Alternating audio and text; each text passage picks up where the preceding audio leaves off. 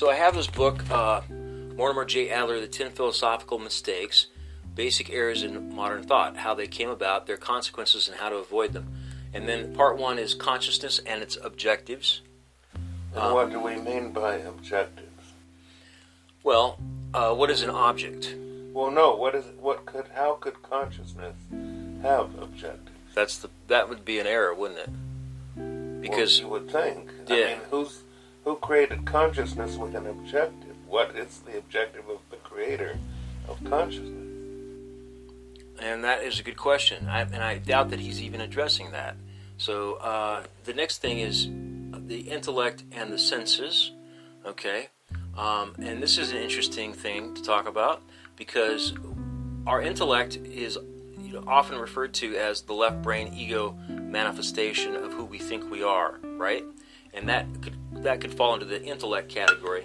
And then we have that's opposing the senses. So we have the five senses: how see, smell, taste, hear, tactile, feeling. All these five senses are how we embody our experience of beauty outside of ourselves and within ourselves, how we take it in, how we connect with beauty. The five senses allow for us to step into beauty. We can do a meditation that we could stop and think, okay, what am I feeling right now? What is this feeling? What's happening in this now moment? And then close your eyes and use your senses and say, what does it taste like? What does it smell like? What am I hearing? And what am I tactile feeling? What am I seeing? And you can put right on a piece of paper next to all your five senses what it is that's coming to your mind right now that's connecting you to the beauty of the world in what you're feeling, okay? And I did this, I was instructed to do this today by my therapist. And he said, do this right before you get to work and do it again right before you leave work and see how they compare, all right? And so I did it in the car after I left the therapist's office, and I wrote down the things that I was feeling and thinking and touching, and I'll list them for you, okay? When I tried to imagine what I was feeling after the therapy session, I said, what does it taste like? Well, it tastes like that berry that I bought on the internet that I had shipped up from South America. And this is a special berry. It has special properties. What it does is after you eat this berry and wash it around in your mouth, it confuses your taste buds to think that something sour is sweet. And so I started eating limes and lemons and anything that was sour. And it still retained a certain tartness that it could be detected. The bitterness was still there. It wasn't gone completely. But there was a sweetness that wasn't there before. And so it was an incredible experience to be able to taste the sweetness of a lime, the sweetness of all of these different sour tasting things that you normally would your taste buds kind of recoil from, the bitterness of it. But this time, the bitterness was just a hint, and what was overpowering was this sugar feeling, this amazing sweetness. It was different. It was like a whole different experience, like something you never tasted before. And having that sensation is rare. And, it only happened to me once in my life. And and when I was thinking about how I felt after the therapy session, that's what I was tasting. If I could say that the feeling was manifest as a taste, that's the taste that comes to mind. Okay? And it was a beautiful thing, right? And then when I think about what I'm touching, I thought about it. I said, what is this feeling I have, and how does it connect to my senses? And then I thought touching. It reminded me of when I was with my father gathering fiddlehead ferns and morel mushrooms along a river in Alaska, and it was raining, and we stood behind a tree to wait for the rain to stop because it was like downpouring, but it was only for a short time. And after it was over, I remember touching the bark of the tree, and it was wet from the dew or the rain, and it had such an amazing feeling to it. And that's the feeling that came to my mind, and it embodied all of that experience, the beauty of the being with my father, and feeling that joy of a little boy with his father in the woods collecting mushrooms. That kind of feeling, it came back to me as I started to connect with my body and my senses. And then I thought about what I was seeing, and I remembered being in an airplane, looking out the window and seeing these clouds, these puffy clouds below me, and I thought to myself, wow, I feel like I'm in heaven. This is so beautiful. It's magnificent. It's beyond words. And that seeing came back to my mind, seeing those clouds out the window of the airplane, and then I thought about What is it? What am I feeling right now after this therapy session? What am I feeling, and how do I express that and connect with it with my senses of taste? So I did that. The senses of seeing, I did that, and then the senses of touch, and then I thought of smell. What was the smell? And I remember that I was homeless and living in a tent, and I asked this woman if we could put our tent in her yard, and she agreed to let us spend the night by putting the tent in her yard. And I was gonna cut her grass the next day because her grass needed to be cut, and she was an older woman and she didn't have. So that was my payment for letting her stay. So did you cut her grass? I didn't, because a situation erupted later that she basically asked us to leave, and so because of some drama that unfolded. But before the drama unfolded, I remember, like, when we were setting up the tent, there was this tree on her property, and it had this blossom, and I don't know what it was, honeysuckle or something. But when I smelled this blossom of the flower, it was so pungent and so powerful, and it kind of reminded me of semen. It had a flavor or a taste of semen, and it caused me to a sexual arousal, like an erotic kind of response. I felt an erotic sense of responding to the fragrance of this flower. I felt it in my body. You know what I'm saying? Like when there's a sexual arousal, there's a physiological change. Chemicals are released in your brain. You start to feel this erotic thing, and the flower triggered that.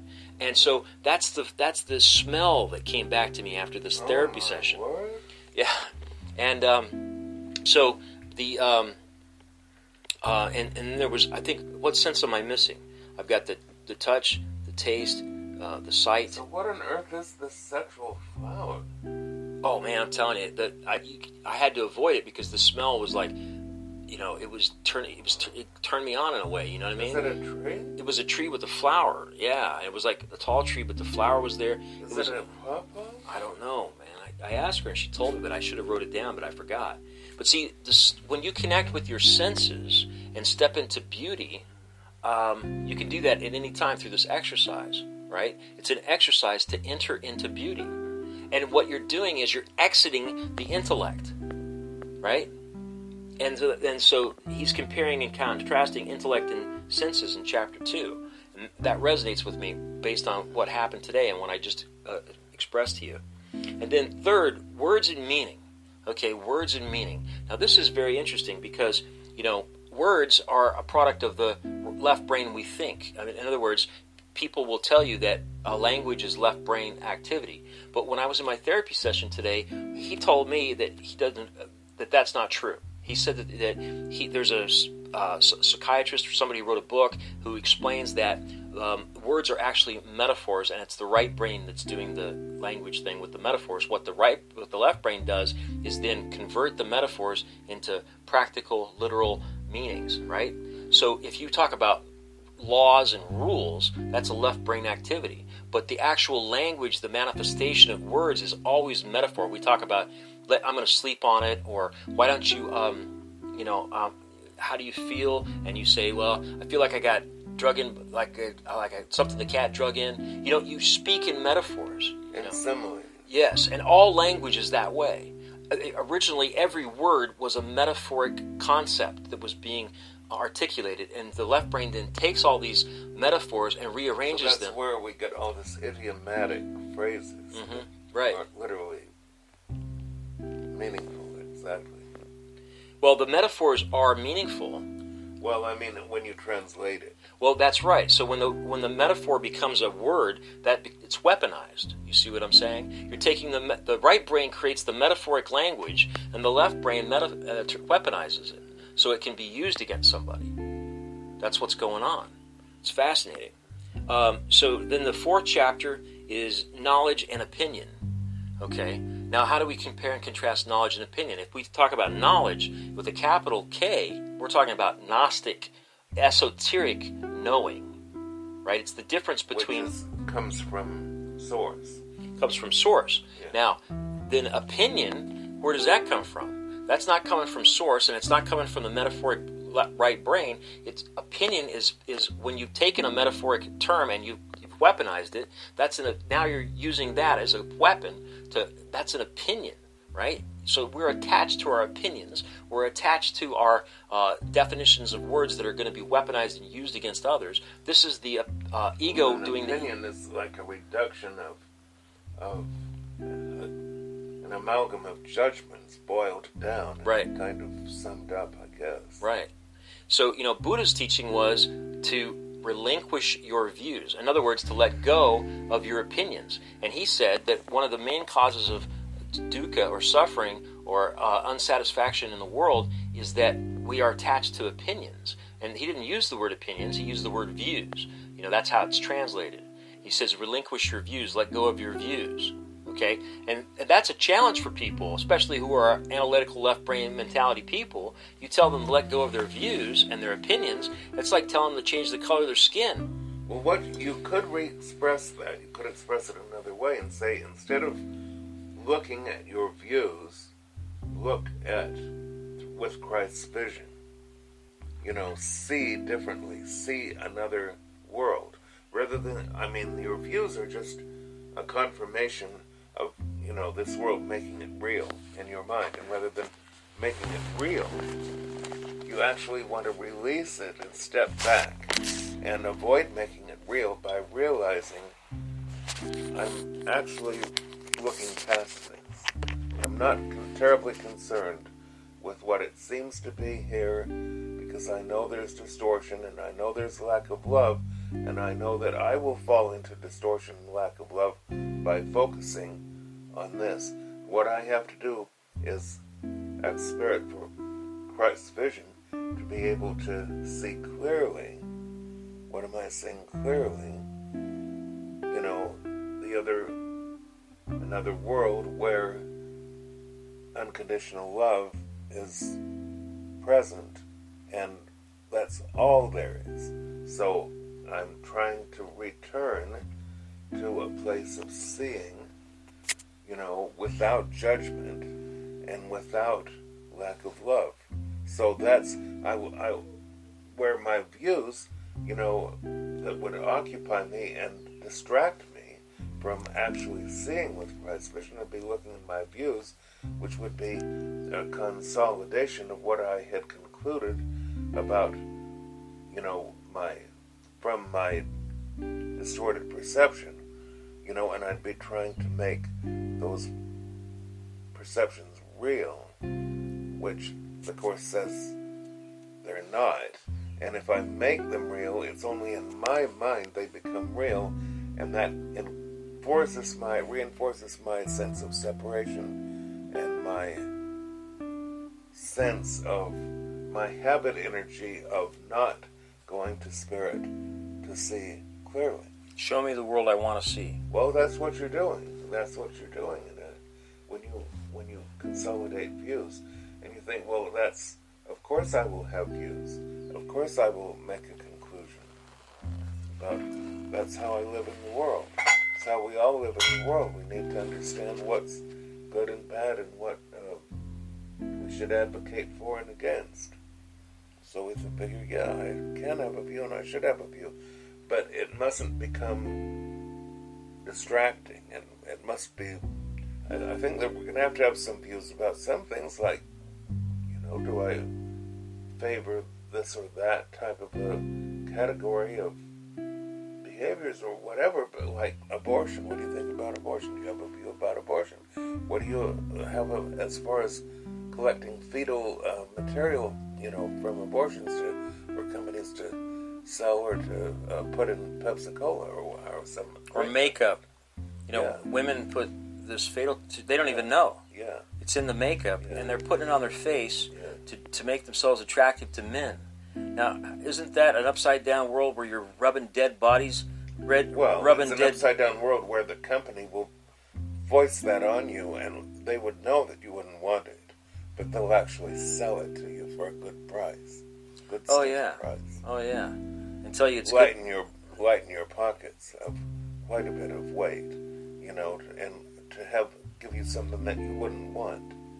Yeah, they appeal to you on the salience aspect. If you rub this on your face, then men will want to have sex with you. The same thing is rubbing dead bodies on your face. Yeah, it said that cheap colognes, really cheap copies. You got a cheap copy for $2 of the classic cologne, and it said that this can contain, or some of these cheap body sprays, and they can contain like be based on ammonia or cat urine or horse urine or something. I mean, I don't know what exactly. It has all these types of stuff in it. You know, and you don't really want to put that on your skin, do you? Well, you know, it's just an upside down world when this kind of thing is just accepted as, you know, situation normal. Would you put some animal urine on your face? Well, if Let it's me just slap it on my face. yeah, but if it's sold to me through an advertisement, Well, not only sold, but you accept the idea. Yeah, when this smell is on my face, from whatever it's made of, I don't care, because people find it attractive. People will. I want to be admired and respected, and all of this. So yeah, the pheromones. It's the pheromones. Yeah. You know, you're going to use cat urine as a pheromone to attract a female. If need be. Yeah. Oh my God, it's so unbelievable. So what we were talking about is knowledge and opinions. Okay, so opinions are, from the Buddhist perspective, views, and this is one of the chief causes of suffering in the world.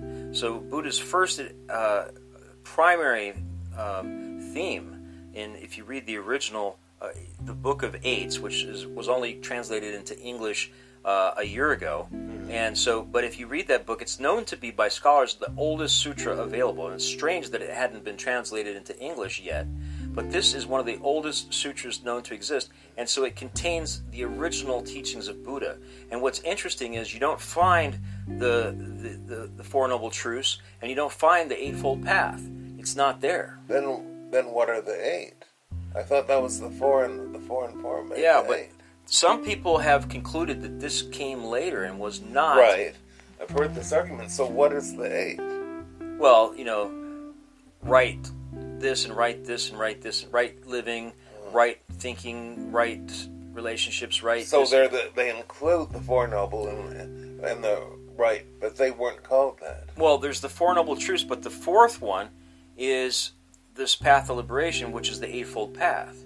Okay, so really, the Four Noble Truths is just leading you into this Eightfold Path. Okay, and so it's been theorized that this was a later development and not something that Buddha himself was teaching, and that it became a prescription that embodies his teaching that was formulated later. But the original sutra doesn't contain it. There's no reference to it. But what it does talk about is letting go of your views, detaching from views. Okay. I can move about in this room without clutter, and over there on the wall are my views. They're like hanging on the wall. I can walk through here, I can see them. They're not that important to me. Nothing in this room is that important to me. I'm just able to come and go. I'm able to move through it, walk in and out, and with a great fluidity. I'm able to see the room that I'm in, but I'm not able to see it clearly because I'm using perception. I'm seeing the past. My perception is distorted. I don't know what anything means. All of these things are true according to the Course, and according to me, I've experienced all this. It's true. So, even though your mind balks at it at the beginning when you first hear anything, that's impossible. But you realize going on. So then, you don't want to get too caught up. You don't want to get overtaken, by... You want to function within the world because that's where you seem to find yourself, but you want to realize where your power and your identity lies, where your wholeness and where your bliss lie, and you don't want to get lost in something that is less than that needlessly, that will cut you off from your memory of your power and your... But people get attached to their ideas. I know that I'm guilty of that. I can, if somebody attacks my ideas, I feel like they're attacking me. It becomes very personal, yeah. And part of this is because the chemical-mediated emotions that arise, your adrenaline flows if somebody raises this and you're getting all huffy and you're, oh my gosh, this election, this candidate, this statement of this platform, whatever it is, this party, they're making me mad, they're making me jump up and down and get all frenzied and foaming at the mouth, and my emotions are being recorded in some part of my cellular structure somewhere in my person, and the chemicals are flowing, and I'm feeling very fulsome right now. It's just like I'm enlarged by, I'm feeling powerful, and I'm feeling important, and I'm feeling like my ideas are central, and I'm giving myself some feeling of having some worth and some insight and some wisdom in all this. And so you're building yourself up with this, and of course you like that moment. Of course it's very salient to you. So you want to revisit that from time to time. Whenever you hear that whole discussion, you can just move right back into it and get a fresh, chemically mediated visit into all of this ego stuff. Yeah, it's like you're addicted to the drama. So you. Oh yeah. Yeah, and this explains a lot of why people are in conflict. And some people, I was talking to my therapist about how it was like working in the restaurant. And he shared a story. He said he worked in a restaurant once, and he said that the servers didn't like it when they had a family that came in that were polite and everything. He said they really liked it when somebody was a jerk or mean, because that gave them something to complain about and to, And I just find that to be so interesting. What an observation. Now we're talking about the 10 philosophical mistakes. This is the book by Mortimer J. Adler. And so now I'm moving on to his 5th chapter, and he titles this Moral Values. So now we're talking about philosophical mistakes. What could be the philosophical mistake as it relates to moral values? What do you suppose that is? We haven't read the book. We're just absorbing it through osmosis. Well, I would think that the main mistake there is doing versus being. So we're in a place of probably the left brain, and so we're in a place of thinking about, we're not in a place of beauty, we're either in a place of structure, or we're in a place of rebellion against structure, or at least trying to recoil from our addiction to structure. The thing is that when you do step into beauty, you're no longer antagonistic or hostile to those previous states. Right.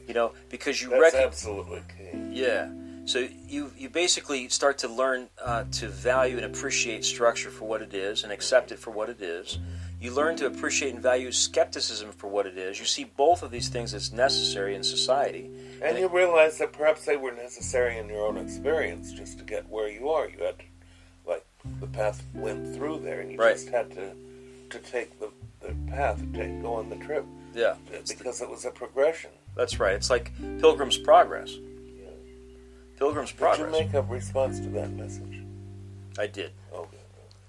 So now he moves on in the 10 philosophical mistakes to part 2. And the chapter 6 is titled Happiness and Contentment. Okay? Now, contentment is the opposite of dukkha. Because when Buddha said that life is suffering, the actual word was dukkha. And that could be translated as discontent. So when Adler talks about comparing and contrasting happiness with contentment, what do you suppose the difference is? Well, when I crossed over, I would say that happiness kind of is more of a long term. I'm just so fulfilled, and I feel really happy, feel really good about the whole picture of where I am and what I'm doing and what my life is about. It just gives me a certain happiness.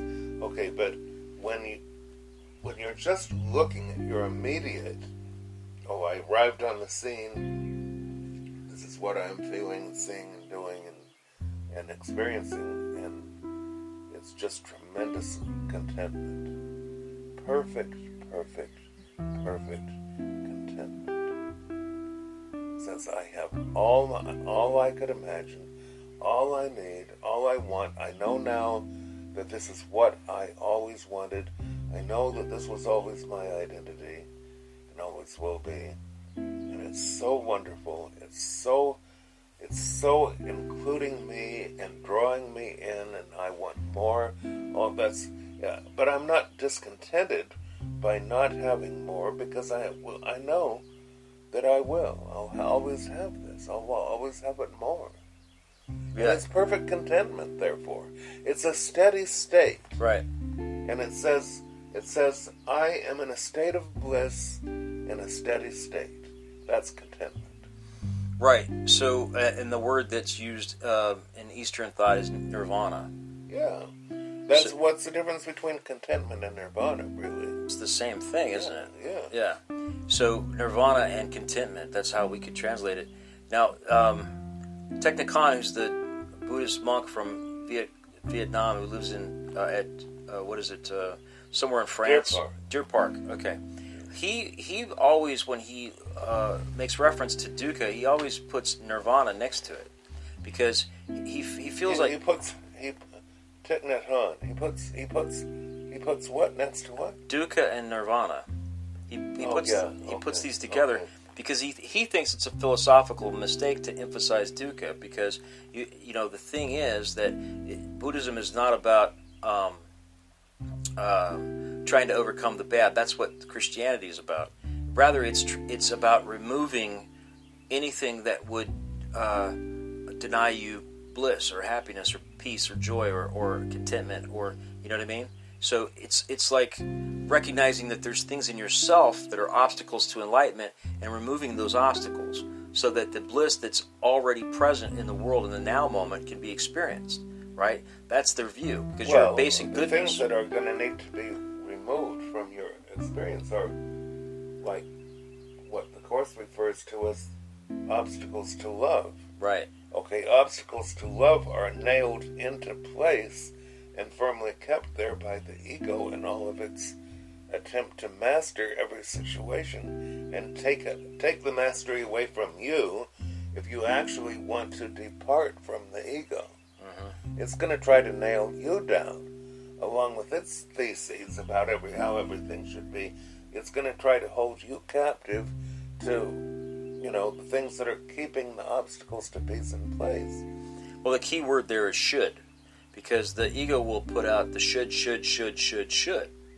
And when you start allowing that in your self-talk, that's a source of anger.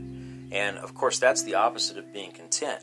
So people think that happiness means to get what they want or what they think they should have, make the world the way it should be instead of the way it is. So there's this constant pushing against it.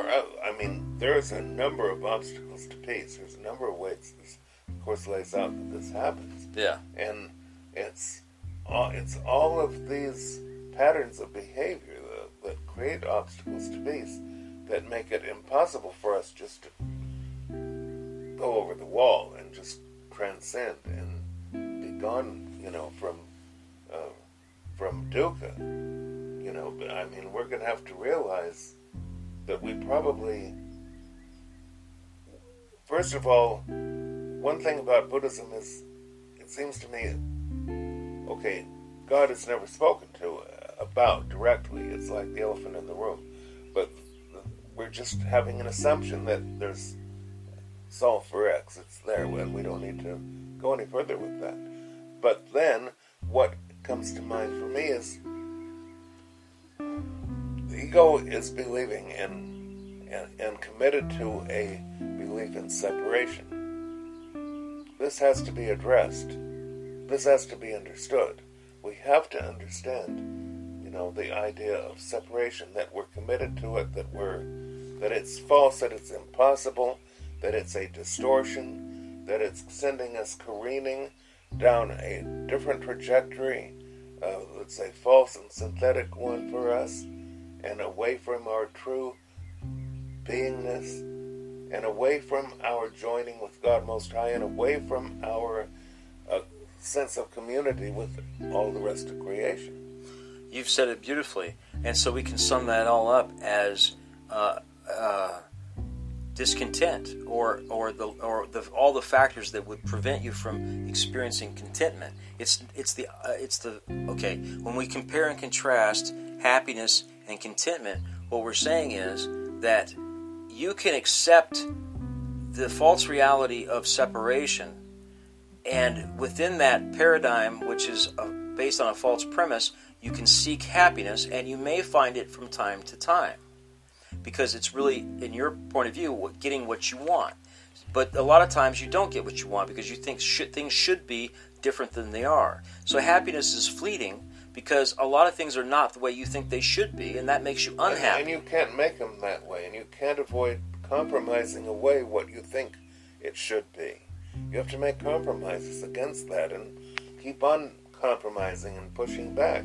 But, so you have moments of happiness. If we can't look at the question of, the ego is trying to force us into a concept of an experience of separation that's going to justify itself, the ego's perspective and the ego's intentions and the ego's behavior. The concept of separation is going to be the foundation for all the ego lays out and tries to build. Our purpose as a course student is actually to tear all of that down. Right. Rip it out. Right. Okay. But, so how, if we can't address the elephant in the room, okay, how are we actually going to overcome? And, you're saying in Buddhism we're not even going to overcome. We're just going to actually focus on contentment and go to contentment.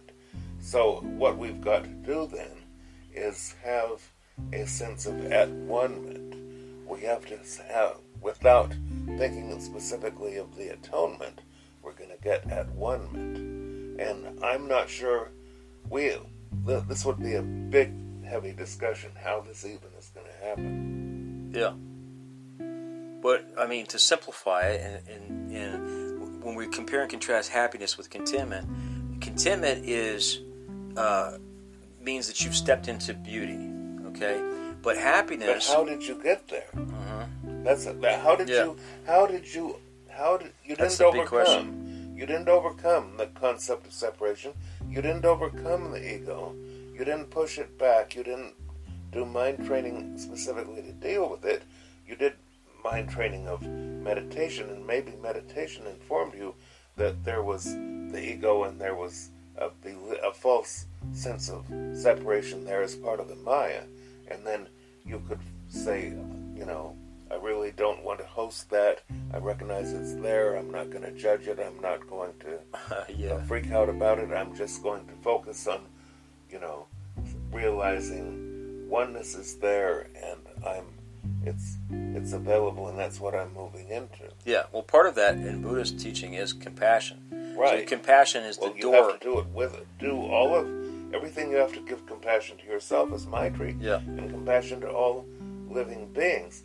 So you're willing to say, there's Maya, and I've had some deceptions, and I can overcome, get through the mists, penetrate the mists, and be able to see what's real, and actually move toward it, and desire that.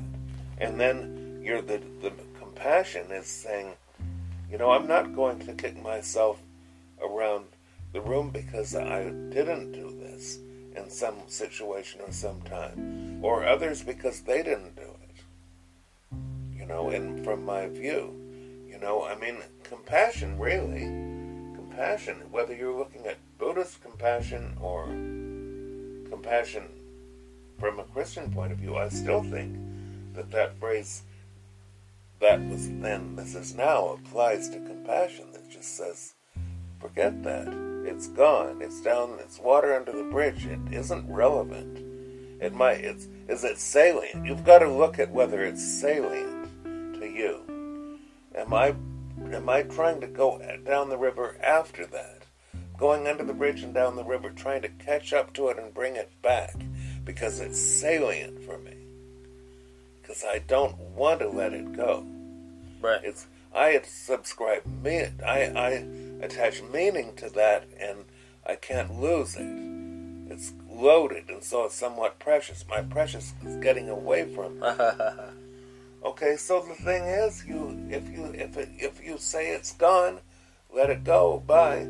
Okay, then where are you? You're without these little things that justify the ego. Once again, you've ripped them out by saying, that was then, this is now, and I'm in the present.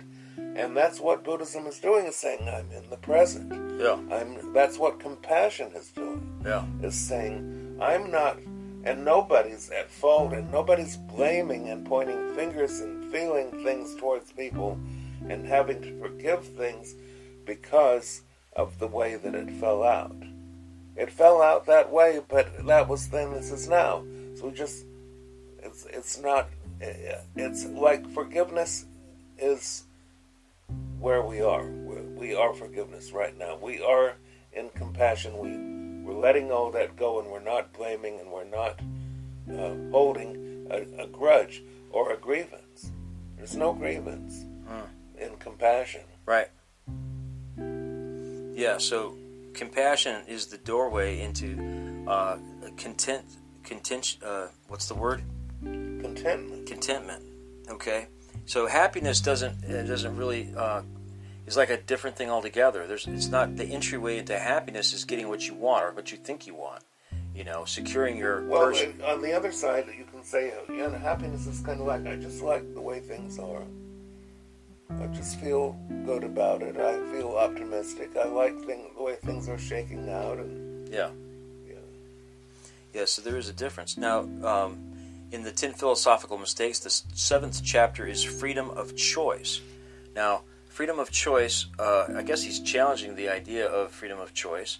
A lot of philosophers have done that. Well, on this side, from a Course perspective, you kind of give away your freedom of choice. And the more you go down the rabbit hole from the perspective of the polyvagal theory, because of your fear, which the Course says is really binding you, then the more fear you have, and the more you participate in fear, in fact, the more fear you have, and you get into trauma. That trauma causes your person to shut down and your awareness and your cognitive function to be very restricted. Then you're gonna feel like you just do not have. You're gonna become enraged at the idea that you have freedom of will. You're gonna say, I wasn't free. I didn't have any other choice. You're trying to tell me I made a choice, or you're trying to tell me I have a choice. This wasn't a choice. You see what I mean? Right. At that point, where's the freedom of will? Yeah. Right. So this is interesting. You could talk about that for some time. This whole idea of freedom of choice. So let me ask you, on this side, there's some. We talk about liberty, we talk about freedom, but these are somewhat fraudulent ideas in terms of what they can you achieve freedom? Is that really possible?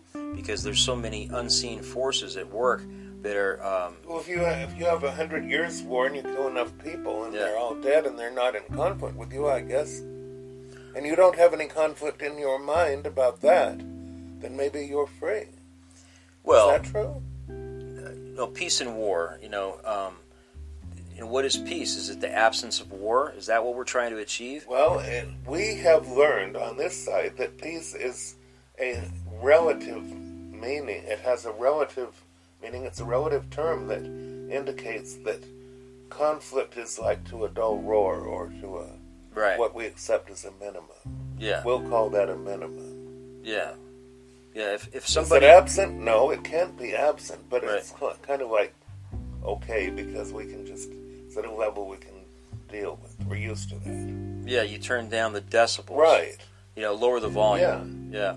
So if somebody is like freaking out, sometimes people will say, volume. You know what I mean? Yeah. And that's like telling the person, okay, instead of saying calm down, they say volume.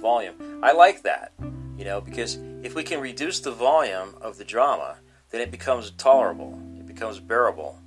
know what I mean? We just don't. The volume is what's annoying. You know, we can tolerate a certain ambient pain in others and in ourselves, but when they turn the volume up, then and then when we have that ambient pain and it's turned down to the level that we're calling for, then we call that peace. Right. So in the context, this idea of freedom of choice is very limited. Like the freedom of choice is operating within the context of all of this ambient pain. Yeah, and we don't even see. We're not even. Once it's turned down, we don't care about the ambient pain. It's just like we've compromised out so much already that it's just like, yeah, that's going to be there. I understand that's going to be there, and I will just work with it, and then that's peace. But when I was, first learning about, ancient Kemetic spirituality, spiritual science, then it was pointed out to me, that I did not know what peace meant, that I'd never known peace, and I never had really sought as a purpose, had a clear intention to experience true peace. And this was a revelation to me from the very instant my jaw dropped, because I realized, of course, this is true. How did that happen? How did I miss that? I didn't even value peace enough to seek it. And I didn't mind that my whole experience of peace was totally compromised. Never cared. It's like, what can I do about it? Right, again, the compromise. We'll just have as much peace as we can. We'll do the best we can. Compromise. Yeah. That's what it is, the name of the game. So, and we're calling this freedom of choice. Well, what's the choice? The choice is to compromise? It is, so often. Look how often it is. That's the choice. It's a choice between less than. It's a choice between not so good things. Yeah, how this many... candidate, do you want this? Right. No, I don't really. Do you want this candidate to win? No, I don't. Well, you're going to have to go vote for one of them. I'll vote for the one that I least, don't want to win. Oh, they say, you hear this phrase all the time. That's right. That's right. You hear the phrase all the time, the lesser of the two evils.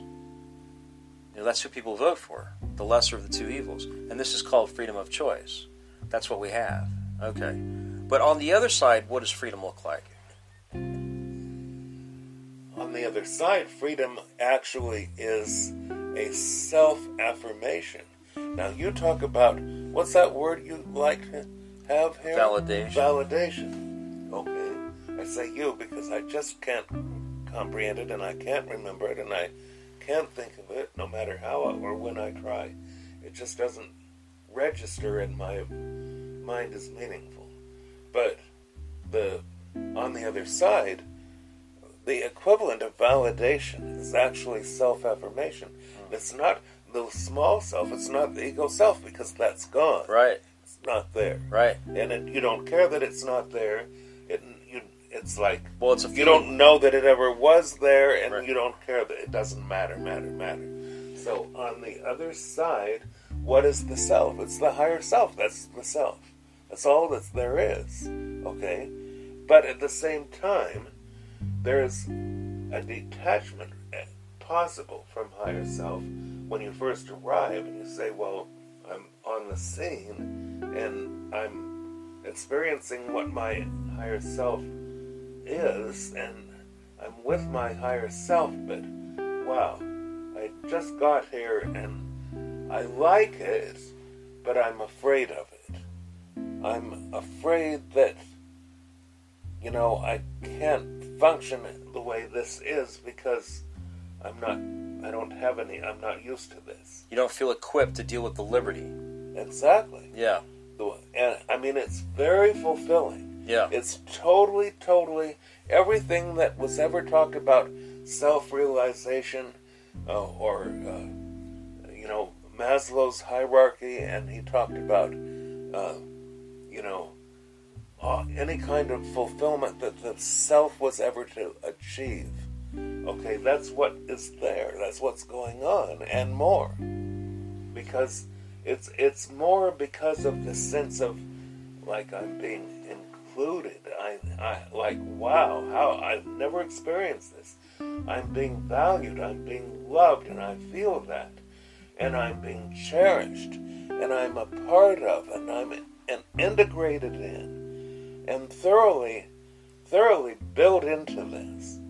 And I've never experienced this, and I mean, talk about wanting to be respected, talking about all of these things that we want on this side. And you've got it all there. Huh. And you know it. So you're absolutely self-realization to the hilt, instantly. So that's what is meant by freedom. Right. You're free of want. And we're not talking even about, physical want. We're talking about something much, much more compelling than that. We're talking about mental and spiritual want. Right. So, those have been the difficult ones in the physical. Oh yeah. So, you can struggle for fulfillment in the physical, but it's never truly experienced until you cross over.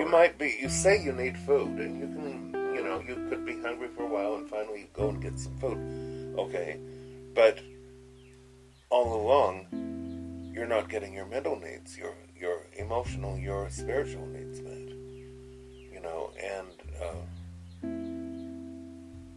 Well, there is a hunger there too. There is a hunger, and it's a biting, ongoing need that you try to suppress the awareness of it, but in the background, that's part of your discontent. Right.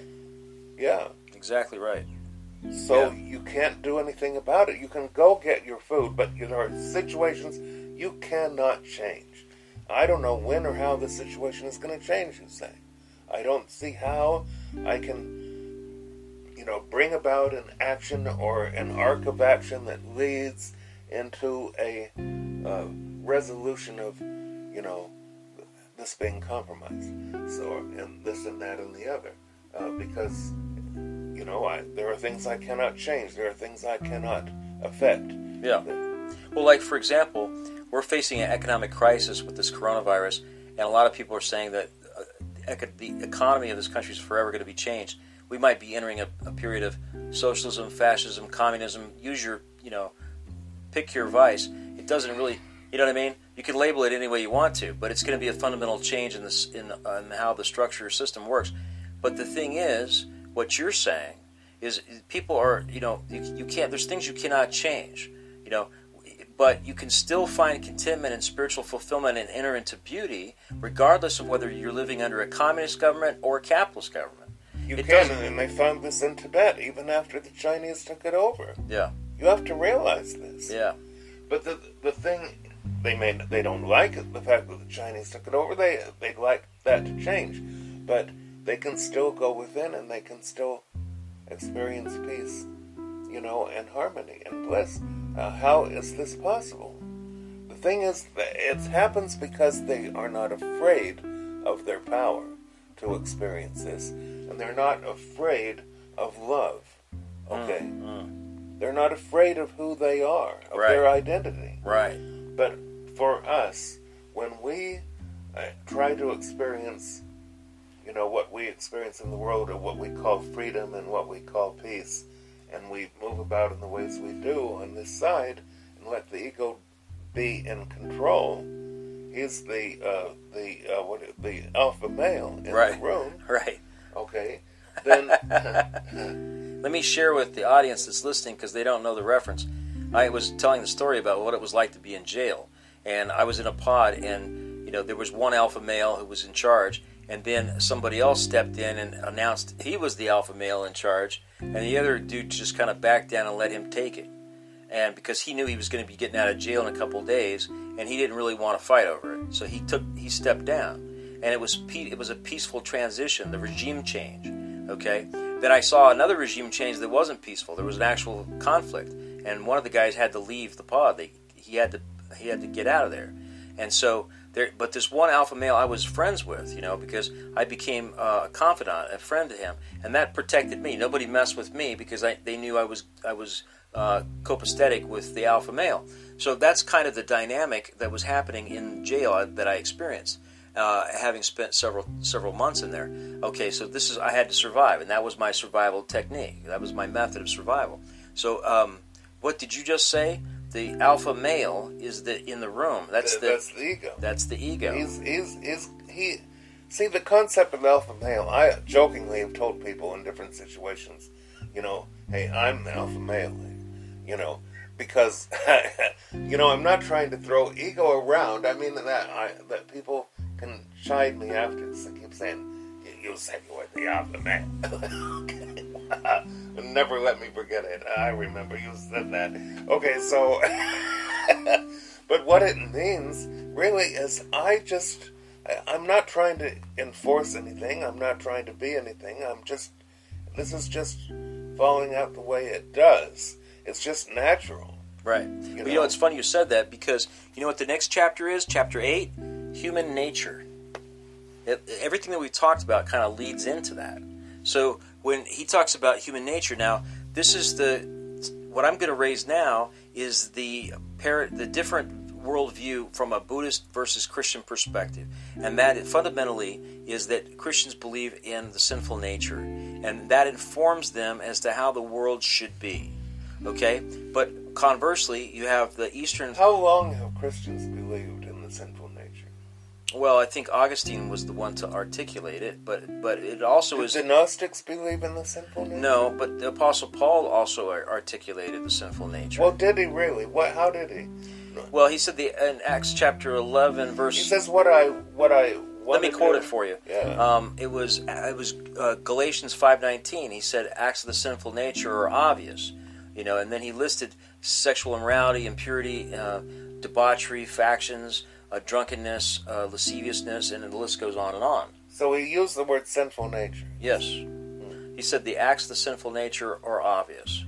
Okay, so that was basically the foundation for a theology, and you can say that Paul was the first Christian theologian, I guess you might say, and so to me, he was the founder of Paulianity, but right.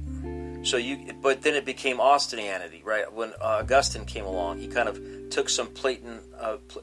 He mixed different ideas, pagan ideas, and some other ideas that he had already he was hosting in his mind, and he then converted them into Christian dogma and Christian doctrine that has really stood the test of time, because they were being enforced by an institution, and they're really deeply embedded until the Reformation came along and tried to challenge some of these ideas. Martin Luther and others who wanted to push back against this theology and said that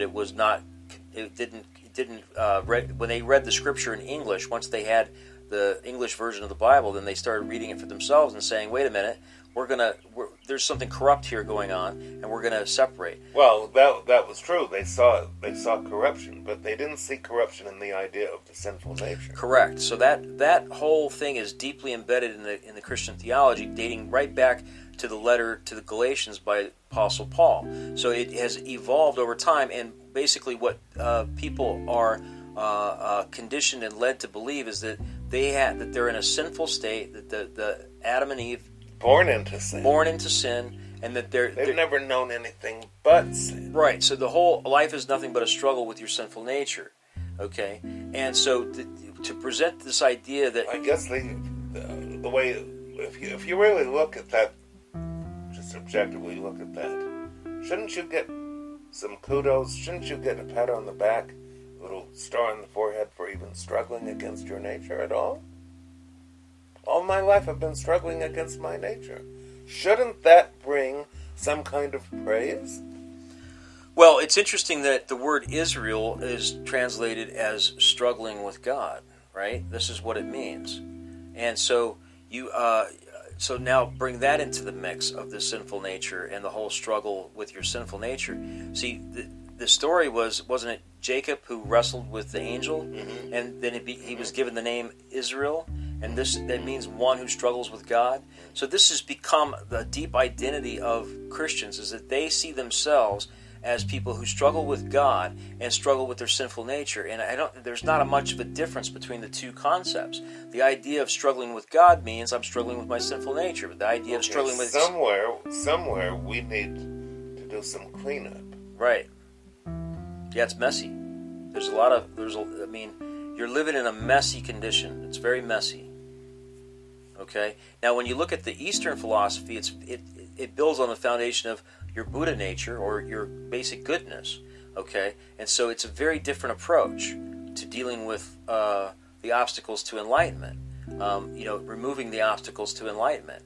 Removing your attachment to views and other attachments, right? So you're and part of this of detaching from the furniture in the room that provides all of your environment, you're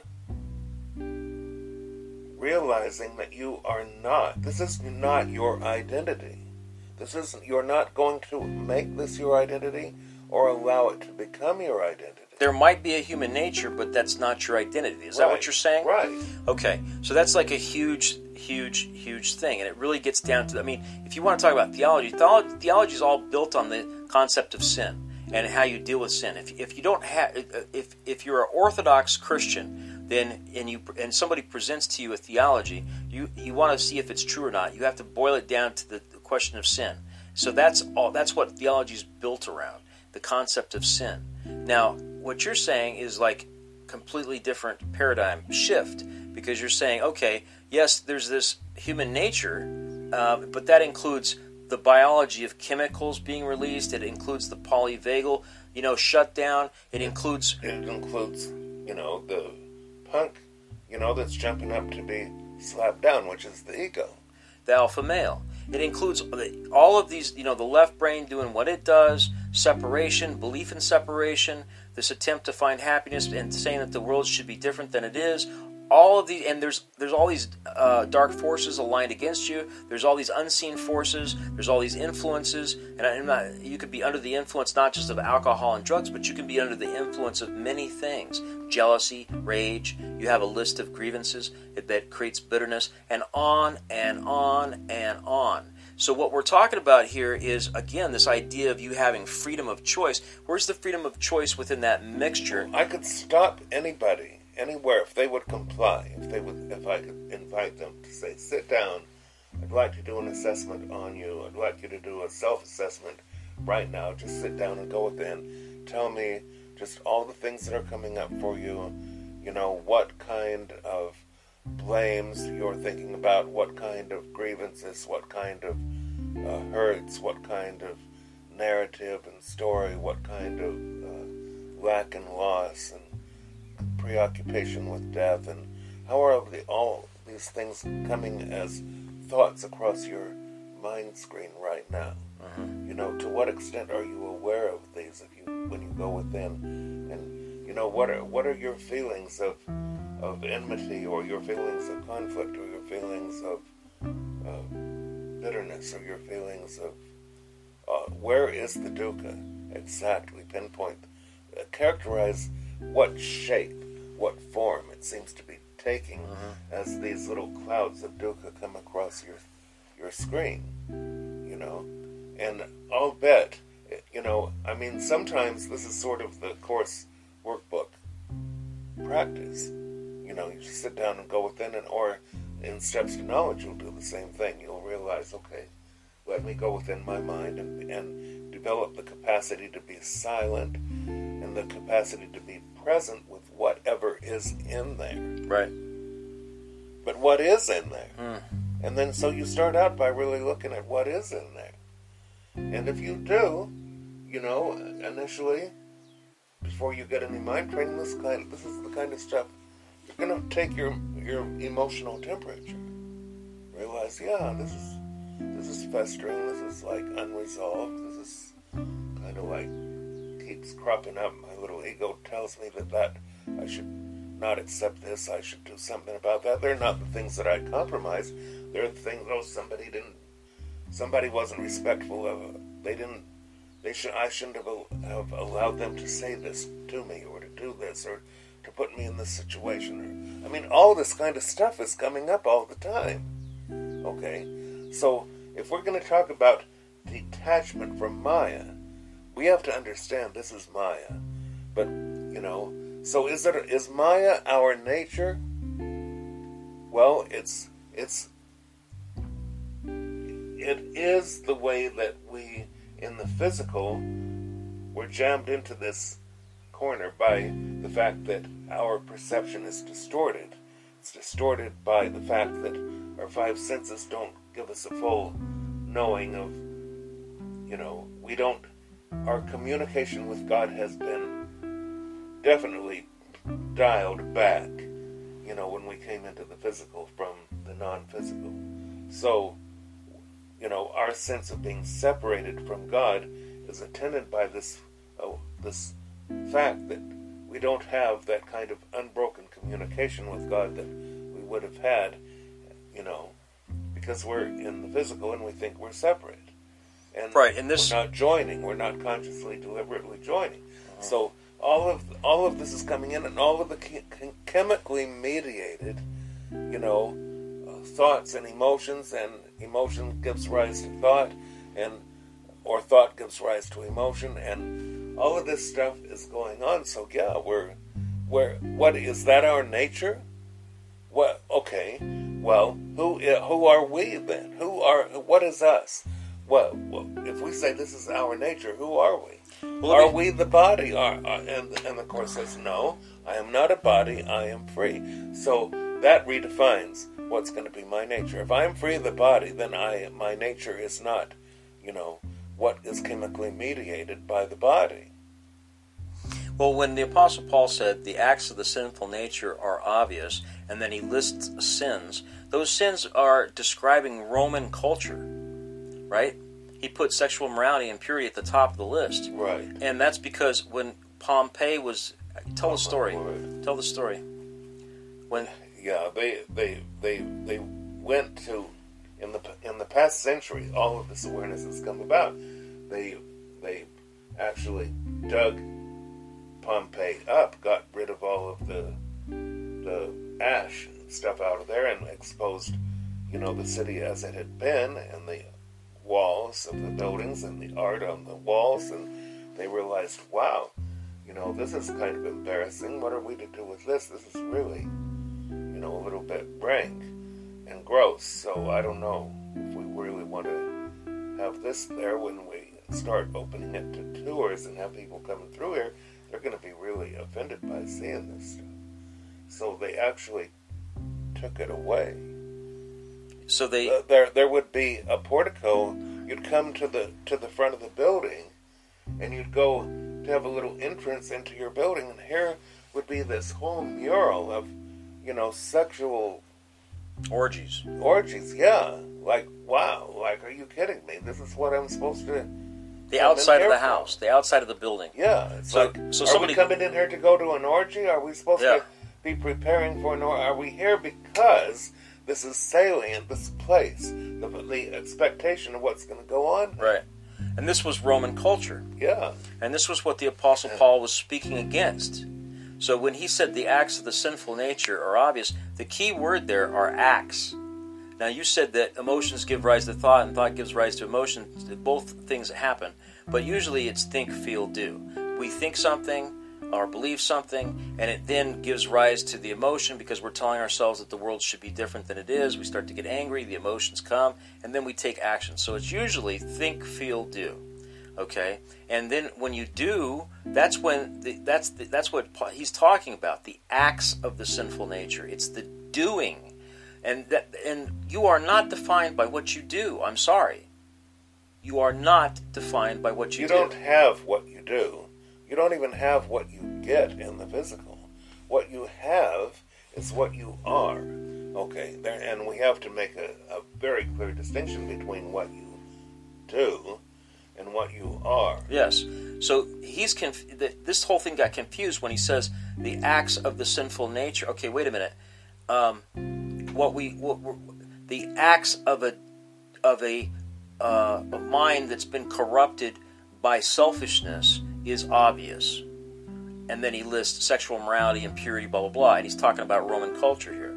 Okay, so there's a difference between saying the acts of a mind that's been corrupted by selfishness versus an act of a sinful nature. The sinful nature suggests that it's born in you, that you can't escape it, that it's there.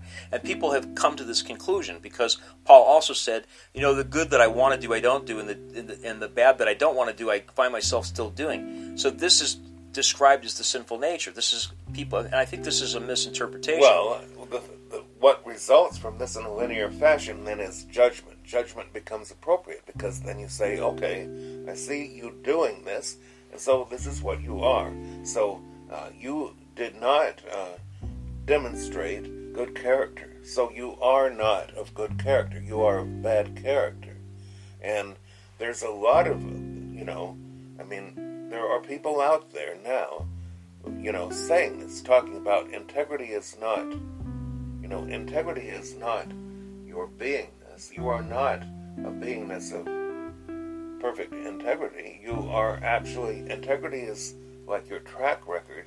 What have you done to prove to me your worth, to prove to me your right to be thought of highly, your right to be included and to be loved in any way, without judgment that says you were less than, you were inadequate, you were completely a dog, a mongrel, because you didn't have integrity. You didn't display integrity by doing this and doing that and doing this and doing that, so that I can make the judgment at the end of it that you have integrity.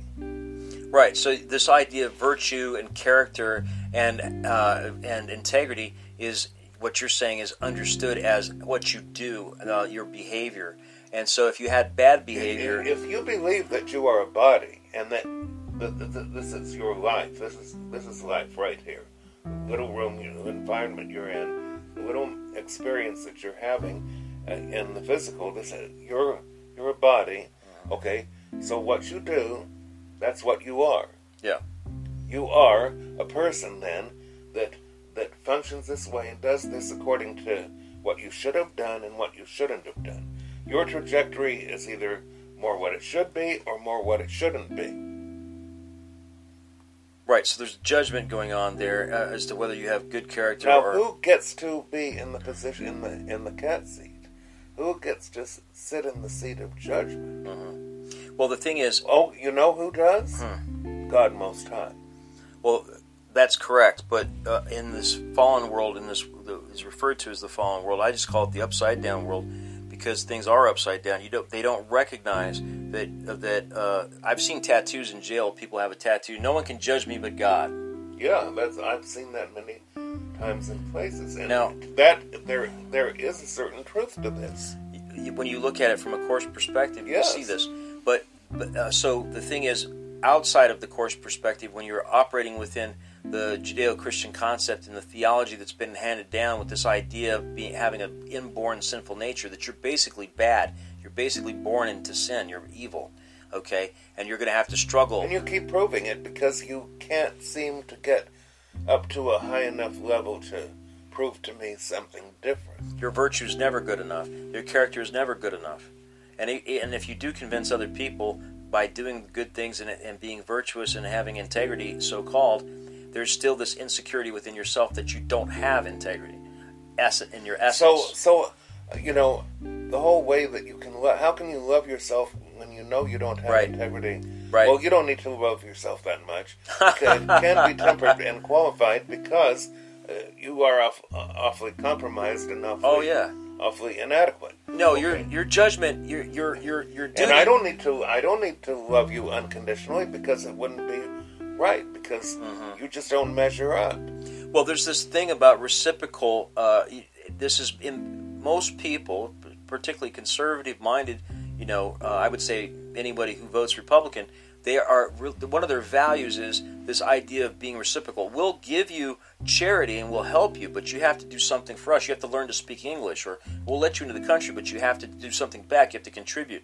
So as long as the other person, that's the way that the worldview is of forgiveness. Yeah, it's like, I'm not saying you're not guilty. I'm not saying that it doesn't matter that you put me through this, or you put all of us through this, or whatever it was, that you were less than. I still know you're less than. Still make that judgment that you're like damaged goods, but walking wounded. Okay, but the thing is, I'll forgive you. I'll choose to overlook that. Okay, that'll be loving, that'll be forgiveness. And God is calling upon me to give you forgiveness 70 times 7. I am to forgive you. So let's put that aside. We'll just forget about that. Well, they don't forget. No, we won't forget it. Yeah. But we'll forget about carrying that judgment forward at some level. Yes, so it's like we're suspending judgment is Right. what it is. So we're calling that forgiveness, but it's not unconditional because we're expecting a reciprocal thing. We're expecting you to then change your behavior. Now, if you take that person that just said that, you do an emotional autopsy on them right now. Okay. What are their emotions about this? They're still in grievance about what you did. Or what you're going to do. But they're saying, and what you're going to do. Right. Yeah, and. Very nervous Okay, about that. yeah. But they're calling themselves forgiving. Right. You. Yeah. Okay. Did they forgive anything? Well, the thing is, if the pattern of behavior that they want you to stop, and that they're saying I forgive you because now you have to reciprocate, and the reciprocation is I'm going to stop behaving the way you don't want me to. Exactly. But if you do continue to behave, then I haven't forgotten that there's a pattern here, and now I'm gonna put my foot down. And if this continues, I'm calling it. In putting my foot down, I'm going to give you a conditional kind of love. Oh yeah, yeah. We're going to condition love upon how deserving of it I find you to be. Yeah. Now, the Course perspective about forgiveness is that opens the door for you to be able to cross the bridge that Christ has built for you to go into heaven.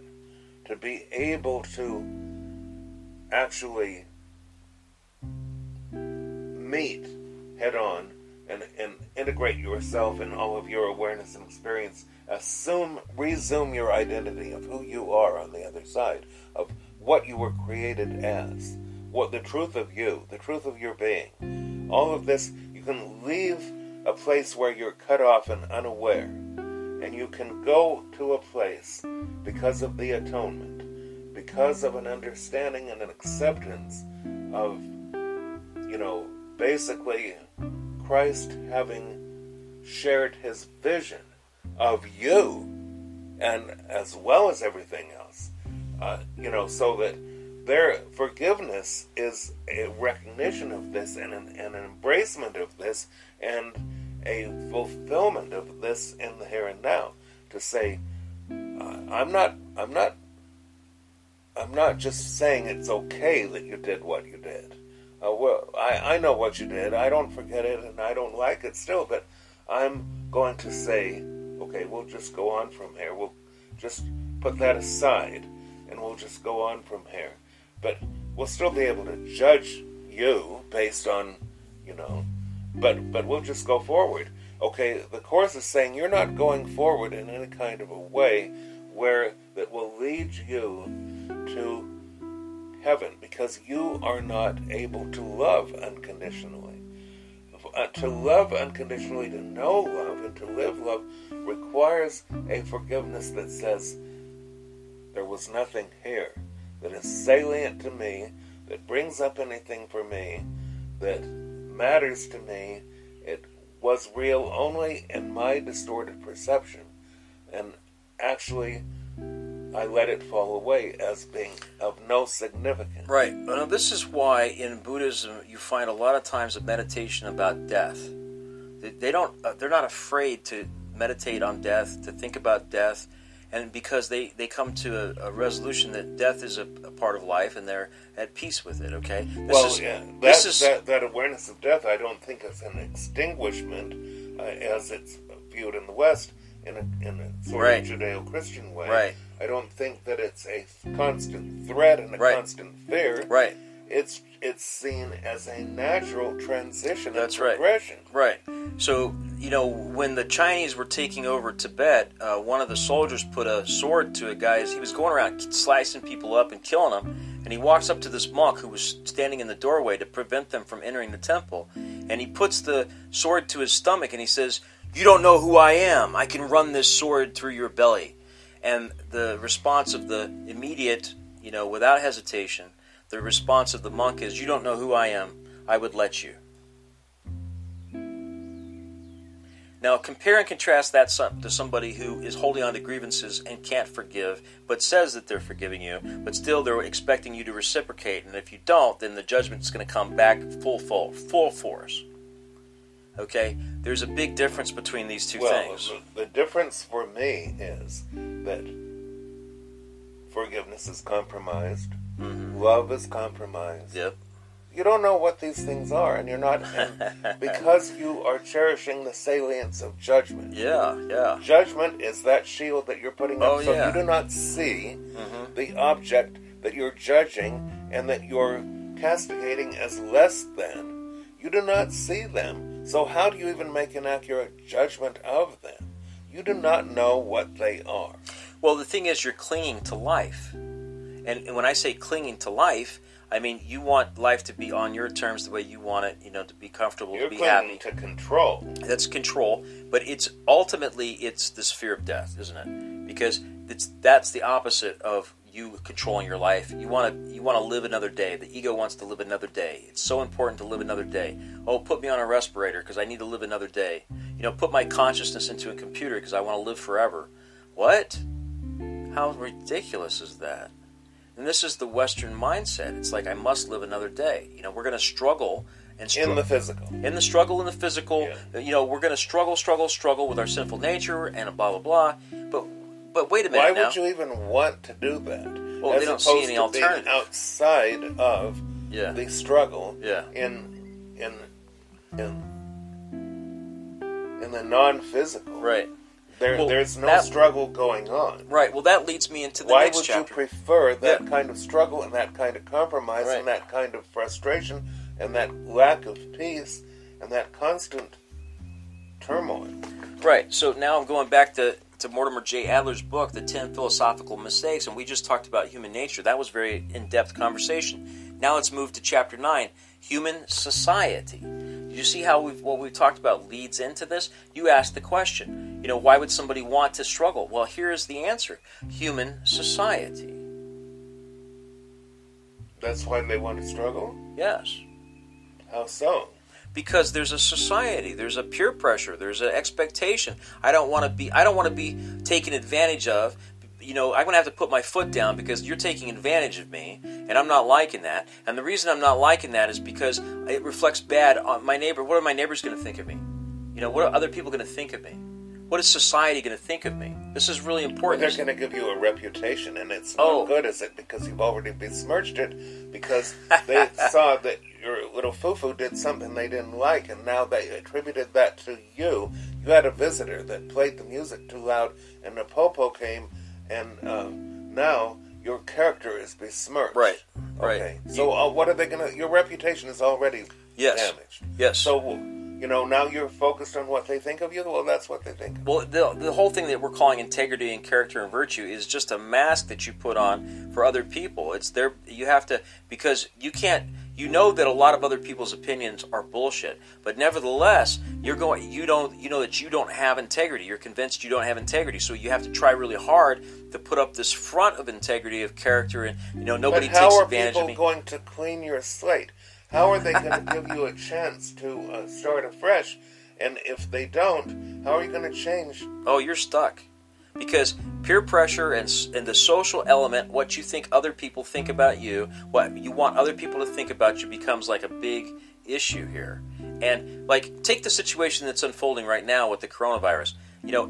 If there was a simple solution to say, I have a malaria vaccine and we can just deliver this and it has off-brand use and we can use it for treatment, it's going to cut down how many people die, okay, then the nurse that has that has to go to the doctor, and the doctor has to get political approval from the hospital staff, and the hospital staff says, well, we're not, the FDA has to approve it, and then the FDA says, well, we don't want to approve it because it hasn't been tested, blah, blah, and then the president steps in and says, well, I'm the president, we're going to do this. Okay, but some presidents would have to go along with the system, wouldn't they? Because it's the peer pressure. So, but maybe the peer pressure is from the voters. So he's looking at, the president's job is a political job. He has to bullshit. He has to present bullshit all the time. And so the further you get from the problem, the actual problem could be fixed by the nurse, and it could be done. okay? But there's this whole process, and every time you go up the step on this process, there's more bullshit, and more bullshit until you get to the top, and that's the guy who's the decider, and he's going to decide how to present what we're going to do and he's going to have to bullshit somebody. He's going to have to bullshit the people. He's going to have to bullshit he's going to have to present. Well, that's the cost of authority, false authority. Yeah, this is false authority, and that's how the chain of false. This is how our system is built, like a pyramid. It's a system of false authority, and you have a few people at the top with the power, and everything has to come top down. But what we need is a society that's bottom up. We need to solve. If you have a leaky faucet, get a plumber in there. Now, why would the plumber have to go to his boss to get approval, and then that boss has to go to another person to get approval? It just doesn't make any damn sense. You know what I mean? The way that's structured. I mean, you can't. It's very fragile. Like, hospitals only have so many beds for an emergency situation. So when it's overwhelmed, like a coronavirus or whatever, then the fragile system breaks, and that affects other systems because they're interconnected, and pretty soon your whole economy is collapsing. You know what I mean? And so we're seeing this all over the world. And when you compare and contrast different countries, you find that some countries are better equipped to deal with this crisis than others. Like Singapore is the best place right now to handle the crisis. Why? Because they have more of a bottom-up culture. But when you have a top-down, like China, for example, they wanted to deny that there was a problem because they were concerned about what other people thought. They didn't even want to see that people were dying or how many were dying. No, because again, it's the social element. They're concerned about how they're viewed by the world. And once they realized that it was a problem, then they immediately switched into the tyrannical mode of imposing harsh, they literally welded people into their apartment, welded the doors shut so they couldn't get out. They literally grabbed people off the street and put them in a forced quarantine. Communism, and it showed its teeth. Okay? And so it went from one to the other. But why? Because they were concerned about how other people viewed them. It's no different than a man who doesn't know his neighbors, but he's concerned about what they think of him, and he doesn't want to be taken advantage of. He doesn't, because that would reflect badly on the neighbors would think bad of him. You know what I mean? It's the same dynamic at work. So we've talked about the human nature. Now we're talking about human society. Do you see what I'm talking about? Do you recognize the problem? Well, society will bear its fangs at you if you are not complicit and compliant and showing that you deserve some kind of minimal compromised acceptance and inclusion. That's how that's going to work. So, once again, is there going to be peace? Is there going to be love? Is there going to be joy? Is there going to be inclusion and belonging? Is there going to be community? And, is there really going to be a deep level of contentment in this? I don't care how long you force yourself to live in a body. Is there ever going to be a complete resolution to this? No, of course not. So getting back to the word Israel and the idea of struggling with God, what is the correct concept or idea as to what it means to struggle with God? Why? Okay, to struggle with God is to struggle with yourself. Okay.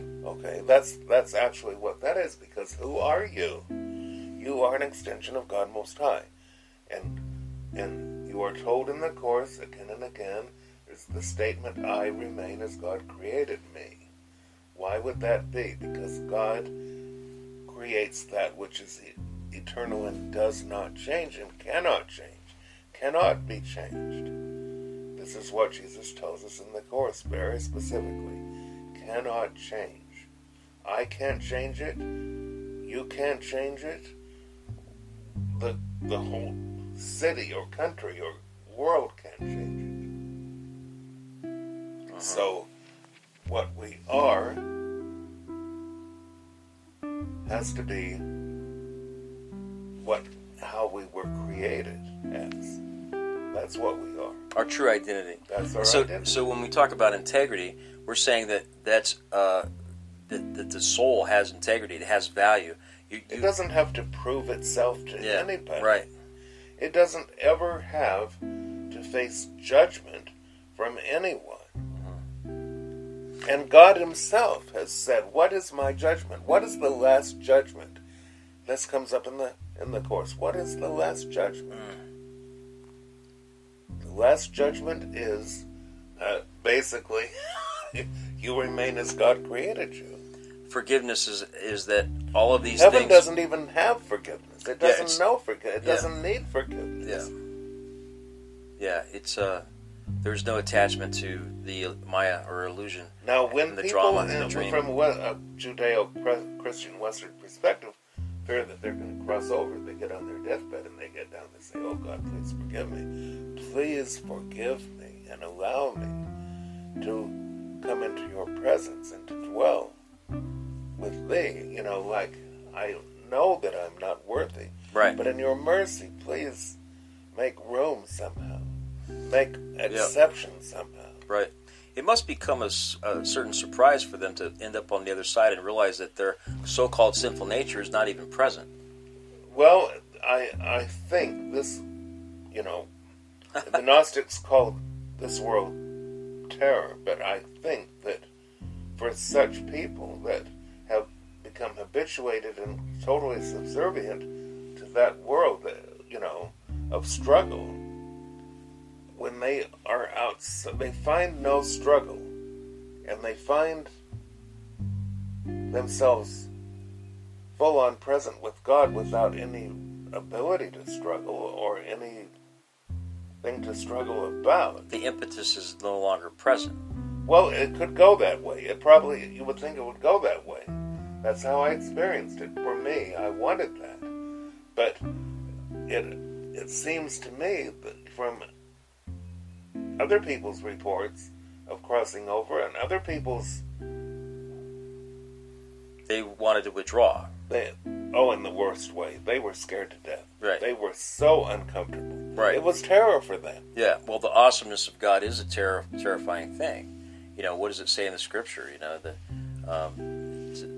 that I can't remember the quote exactly. Something about the terror of facing God. You know, I think that we've created the terror of facing God, haven't we? Well, it isn't an actual fact that, you know, you could say, well, God is terrible. You know, right? Okay, in terms of just the force, just the magnitude. Okay, you could say, well, that's terrible. Meaning, maybe you'd say, well, awesome or terrible. Yeah, like totally awesome God. Okay, but it doesn't mean that it's terror-producing. There's nothing inherently an attribute of God that produces terror. Right. Well, what does produce terror is the ego manifestations that we have in the physical that are so, you know, the fear and the insecurity and the doubt and the self-loathing. All of these things at the core of our being that we can't seem to let go or relinquish. We struggle to look good to other people. We want to put on a good face of integrity and virtue and character, and don't let somebody get over on you, and don't, you know, protect your property, and don't save face, and don't let anybody trespass, and, you know, don't get into my space, and don't touch me if I haven't given you permission to touch me, and on and on and on.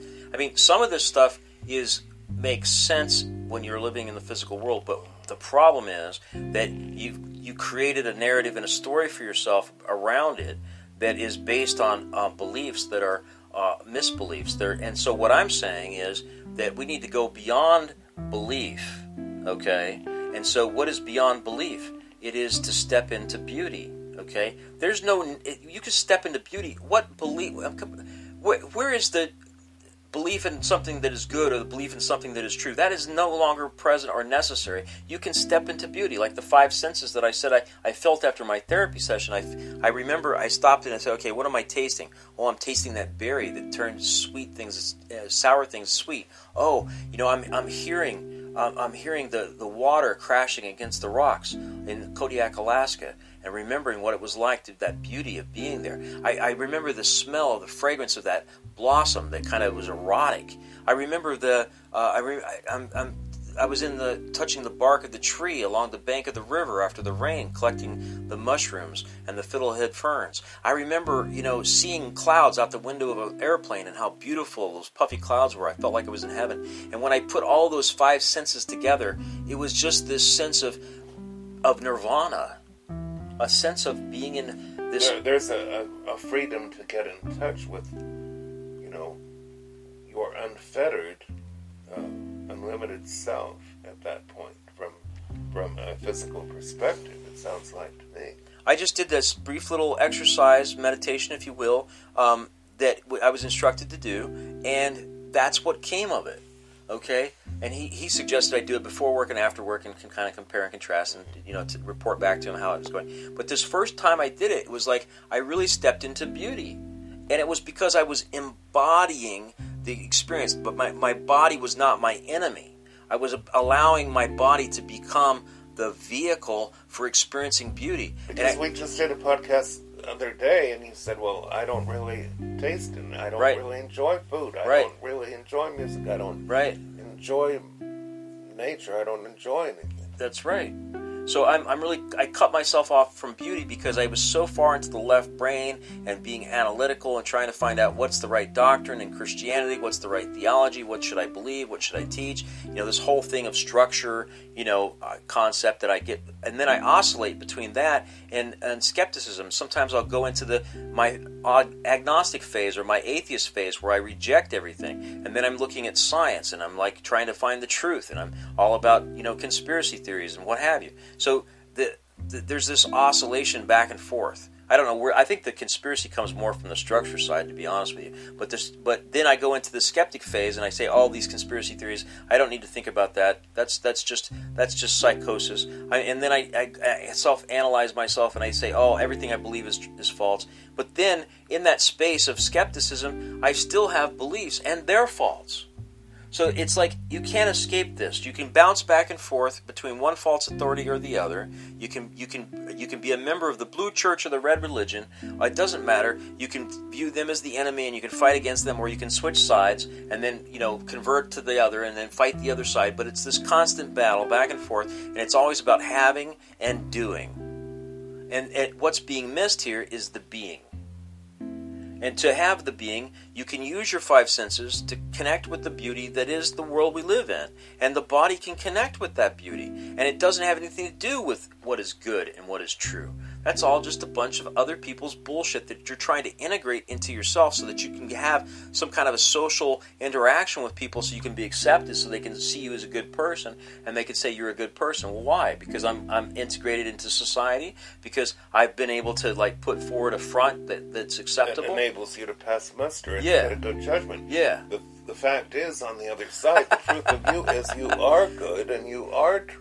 The essence of you is what's remaining. All the rest of the Maya has been stripped away.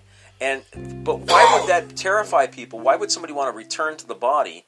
I guess I kind of understand it. Well, there's salience here. There's salience to be grasped. Right. There's power plays to be made by judging other people as being less than and enforcing a lack of love on them. Right. There's the 46 laws of power, and you can't let go of that because that's what's going to give you what you want, even though it never does. And, so you go back into the reciprocal narrowing in your addictions and your depression because that's salient. Yeah, part of it. You're depressed. Yeah, you're limited, but you can find a way to make the most of it. Oh, yeah. And it's salient to you. It's familiar to you. That's how you find it. You find what's salient. Yeah. What's unfamiliar is your goodness on the other side. Well, and when you're confronted with that, that's a terror, isn't it? It is a terror because it creates conflict and it creates shame and guilt. You're not supposed to think that. You just had a thought that you weren't supposed to think. You're unworthy of your goodness. Once again, it's making you more unworthy, and it's making you more likely to get censure and more deserving of a bad judgment. More deserving of lack of love. Yeah. And so human society plays a big role in how fucked up we are. You know what I mean? So now I'm going to move on to the 10th chapter. He said the 10 philosophical mistakes. How many chapters are there? This is the last one. There's 10. 10 philosophical mistakes. We're at the last one. Here it is. I haven't even read these at all before we started this podcast. I have no idea what's in this. It would be interesting for you to read them. It would be. All right. So here's the 10th one. Human existence. Okay. So he's saying that there's a philosophical mistake about human existence. And isn't that what we've been saying all along?